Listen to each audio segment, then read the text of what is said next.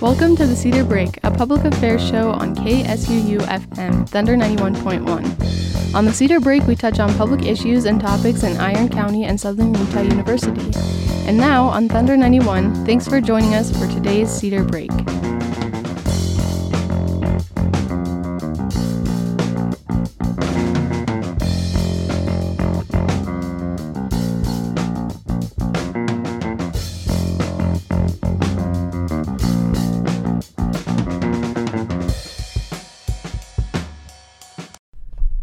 Hello and welcome to another episode of the Cedar Break. Today's episode is all about media and journalism. This is your host, Skyler, joined by a very special guest today, Southern Utah University's very own Professor of Communications, Jon Smith. Welcome to the show, Professor Smith. Thank you. It's a pleasure to be here. Right. Would you like to give a little bit of background to your media profession? Sure. When I was an undergraduate in school, I wanted to be a National Geographic photographer, and I was studying photography. And so I was heavily involved in running the dark room at BYU in my undergraduate days and things like that. But I sensed that there was some sort of visual or evolution occurring in photography. And at the time, the only things that were available were maybe programming multiple slide projectors and moving, so we were programming 12, 20 slide projectors and having them flash images on and off the screen. And at the time, that was kind of the way to go for national park visitor centers and things like that. But that was very short-lived. But the other option that I had to see what this electronic revolution was with a video class. So I took a video class, and within a year, I was the chief photographer at KBYU Television for their news operation. And then immediately after that, I was swept into an internship with Bonneville International, or KSL Television, and Cairo TV in Seattle, Washington. But I was living in Washington, D.C., working on Capitol Hill as an intern. And so I was heavily involved in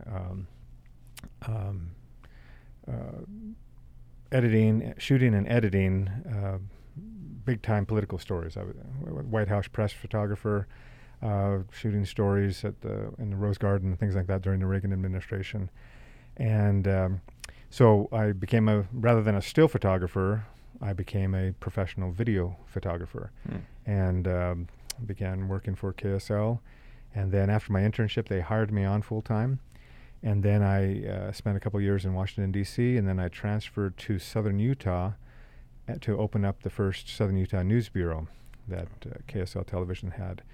And so for another couple years, a reporter and I were stationed based out of Cedar City, Utah, and then we would travel all throughout the southern part of the state covering stories, feature stories, and breaking news stories, and we would feed those stories up to Salt Lake City.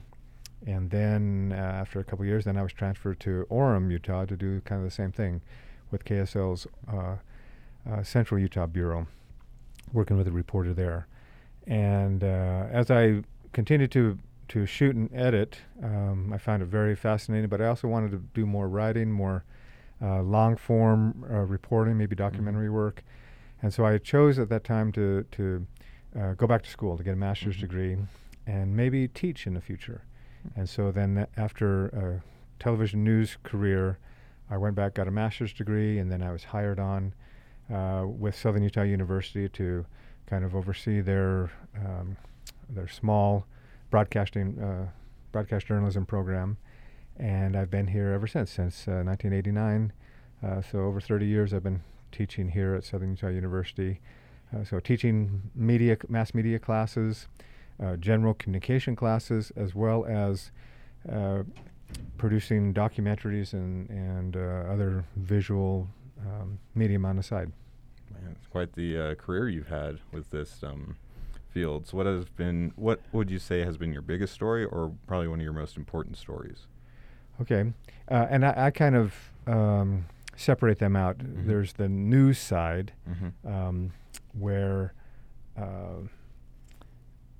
and I probably can't say that there's the most important news story of my journalism career, because on a daily basis, each news story is important for that time, and then is replaced by another important news story. But then I've also produced documentaries, so I have a series of documentaries. But probably the most rewarding one that I produced was about a Milford cowboy named Cody Wright, who in 2008 won the World Championship in Las Vegas at the National Finals Rodeo. And we had followed Cody the entire year, going to rodeos with him, documenting his whole career. And if he broke his leg halfway through, that would have been a story. And if he won the World Championship, that would be the story as well. And turns out that he did win it on his second to the last ride, and we ended up kind of winning what's called the Cowboy Oscar for the best Western documentary of the year that year from the National Heritage and Cowboy Museum in Oklahoma City. Had some celebrities hand us the trophy, the Cowboy Oscar trophy for that documentary. So it was a really good project. Yeah, I would imagine. So with documentaries then, what other documentaries have you done besides this one? Well, going back, way back, after, I started teaching in 89, and it took me a few years to kind of get my feet under me and figure out that that's probably what I could do as a teacher, in addition to and rather than write academic articles that professors are supposed to do. My scholarly and creative research would be to produce media and to produce documentaries. And so starting in 1994, I did some in little things with Shakespeare before then, with the Utah Shakespeare Festival and things like that. But in 94, I kind of started to produce on a regular basis different documentaries or educational promotional pieces. And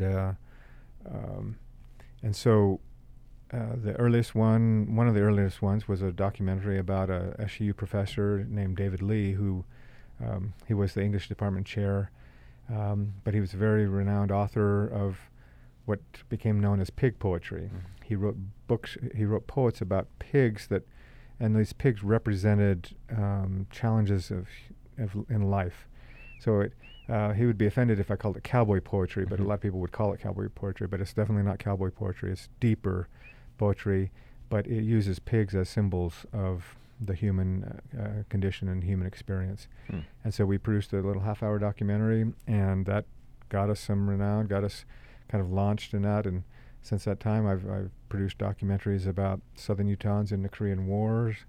That one's called Miracle at Cap Yong. And it's literally about a miracle, about how at the beginning of the Korean War, about 600 young men, and older men from southern Utah communities of Richfield, Beaver, Fillmore, St. George, Cedar City, were called up to active duty for the Korean War, and they were put in active duty in Korea. And if you can imagine 600 people from southern Utah at that time, that was a huge, huge impact. And to lose any of those lives would have been critical and just terribly tragic for any of these communities. But those 600 went over, and one particular battle, there was 200 of them in one particular unit that were overrun by 5,000 Chinese soldiers. And when the battle was finished, 800 Chinese were captured and 500 were dead. And none of the Utahns were killed. Wow. And so we called that the Miracle at Cap Yong, and we interviewed the surviving vets, and it was an amazing story. And we kind of struggled a little bit with the title, but then everybody kept referring to it as a miracle, and indeed it was. And so we referred to it as the Miracle at Cap Yong, and that aired on local PBS, and we're still getting requests, and that was produced almost 20 years ago, and that we're still getting requests to view that because it's a very inspirational story. Wow. But I've done other. A lot of my work has involved the land here in southern Utah, Right. Which there's a lot of national parks, there's a lot of public land, so I've done videos about the Grand Staircase Escalante National Monument. Some pieces for the history in Zion National Park, some pieces about the history of the people that work in Bryce Canyon National Park. And then I have some personal interest in the outdoors, and so I've done some on the side. I've done a documentary about canyoneering, rappelling and swimming and sliding down slot canyons, and that was done. That was actually done before GoPros, and so I saw somebody somebody else produced a documentary about canyoneering, rappelling into these slot canyons where there's water flowing and you're rappelling down waterfalls, and they made the comment that this documentary could not be produced without a GoPro. And I did mine 4 years before that without a GoPro. So that was a particularly satisfying project to kind of tell the story of people recreating in southern Utah. Yeah, I mean, we are the school of the parks, right? So exactly. All this beautiful nature around us. It seems like a perfect thing to document and film. Yes. Yeah, so kind of going more back to journalism, I should say. Have you kind of seen things change over the years with media and the kind of just, I guess, the social view of media? Yeah. So I grew up in the 3 or 4 network television era, watching. Well, I don't want to say exactly how old I am, but my family did have a black and white television in the very early days. Right. And you would tune in to one of the 3 or 4 networks that were on the television, and at the time Walter Cronkite was a big name, and he was known as being the most trusted man in America. And generally people trusted and built their decisions on the information that the trustworthy media, were providing them.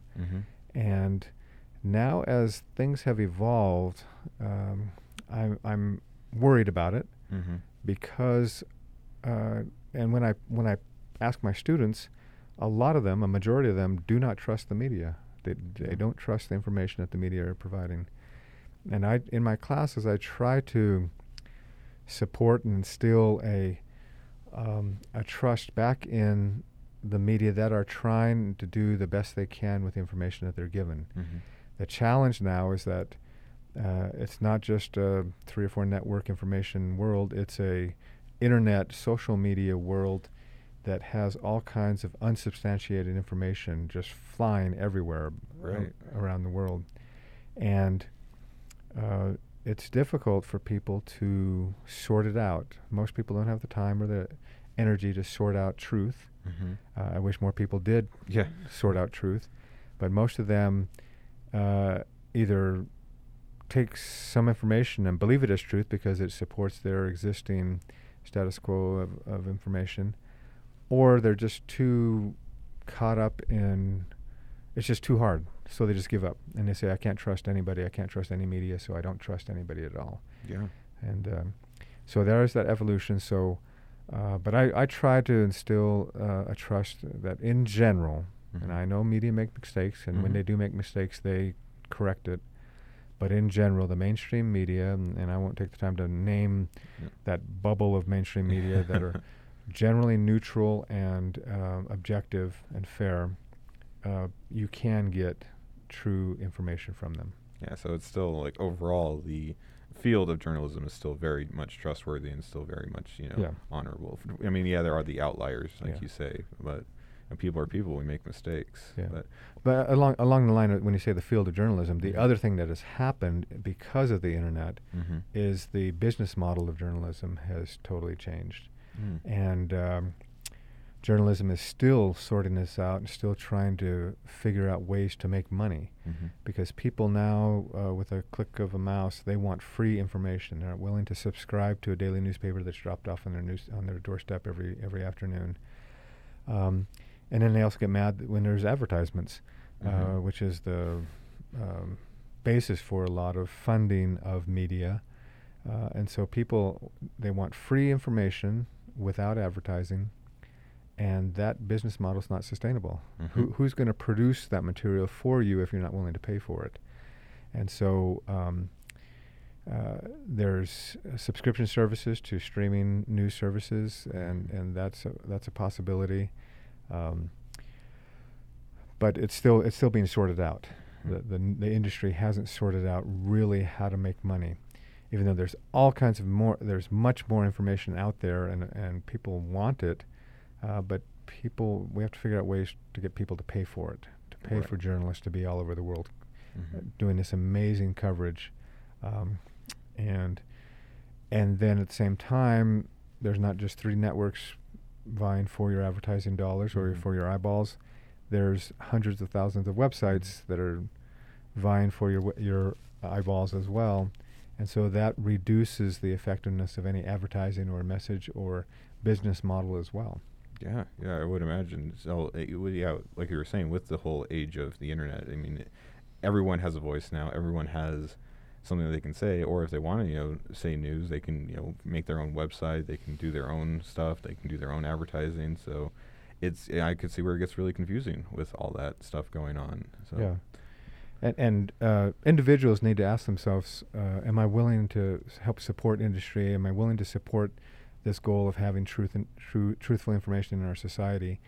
And if you only complain about it, that you can't trust anybody, and you haven't subscribed to a mainstream newspaper or media streaming service, then you're not putting your money where your mouth is. You can keep complaining about you can't trust media. Well, then put your money where and pay for a service that you do trust, and help pay for those journalists to provide you quality journalism. Yeah, you said earlier too about people not being willing to search out truth or to find truth. Do you think are there any tips that you would recommend for people to follow? Say, hey, you can do, if you want to find a true news source, then look through this, go through here.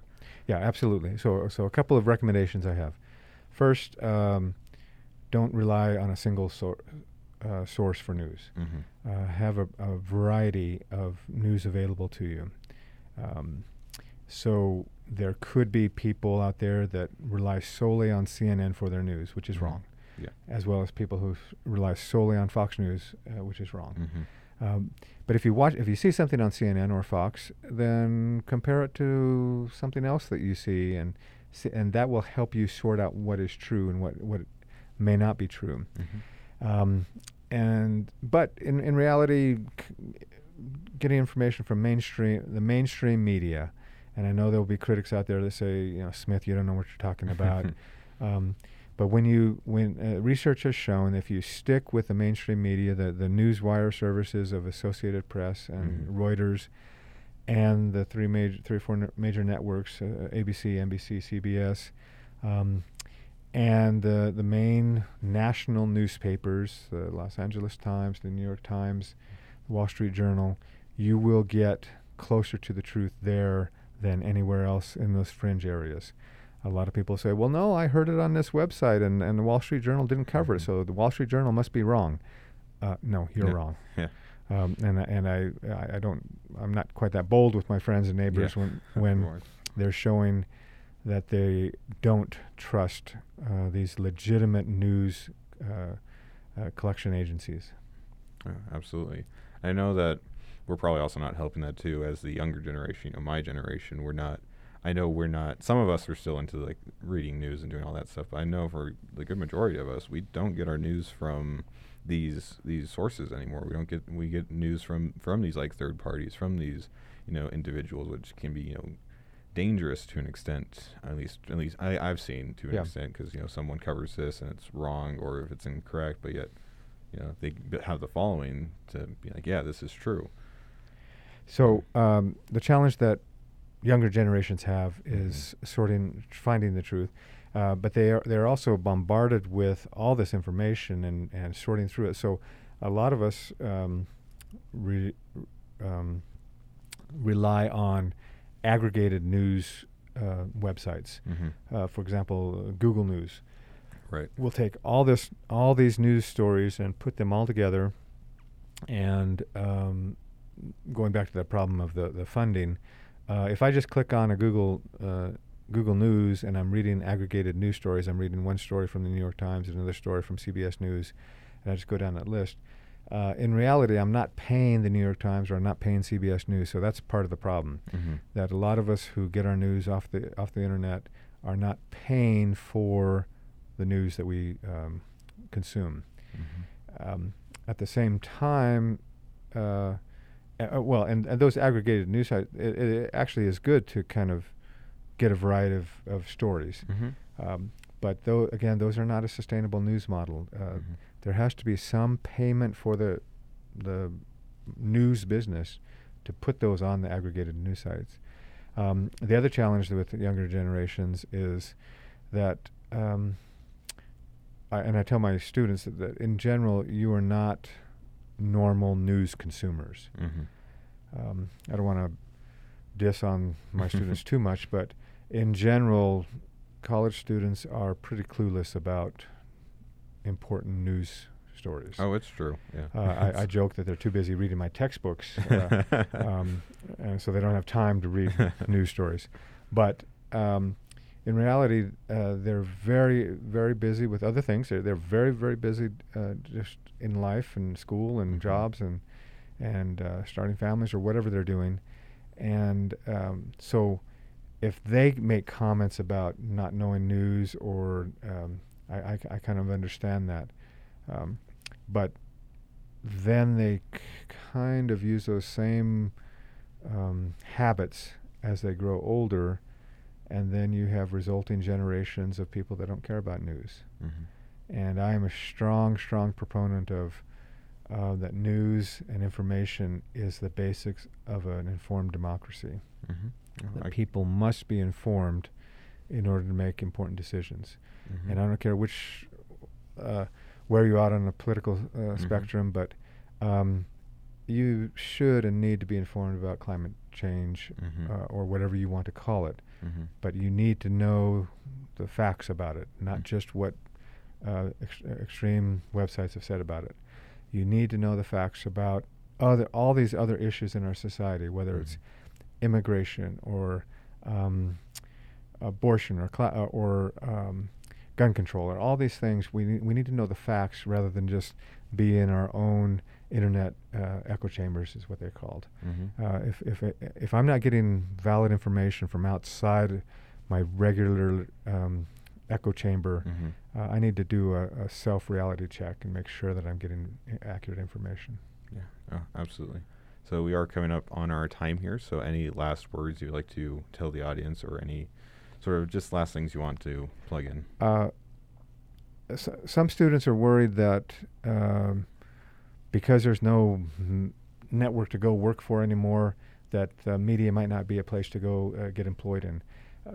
There's more jobs now producing media and video and writing than there ever have been because of the information age that we're in. So there's opportunities out there, but people need to be a lot more creative in getting jobs and going out and finding it. But it's an exciting time to be. It's a scary time to be involved in media. Don't just give up. Trust the media sources. Seek out information, and we'll be a better informed democracy. Yeah, absolutely. I should hope there's more jobs, because I hope to be going into one of them Exactly. one day. So yeah, that's been the. Thank you for joining me today, Professor Smith, and sharing your knowledge of the subject and just your background in general. I know I learned a lot from this. And thank you for tuning in to Cedar Break. Tune in again next week, same time, same place. Hope to see you there. Have a great day, everyone. Thank you for tuning in to the Cedar Break on Thunder 91.1. You can listen to the show every Sunday at 10 a.m. here on Thunder 91 and catch it as a podcast on sunews.net/Thunder91.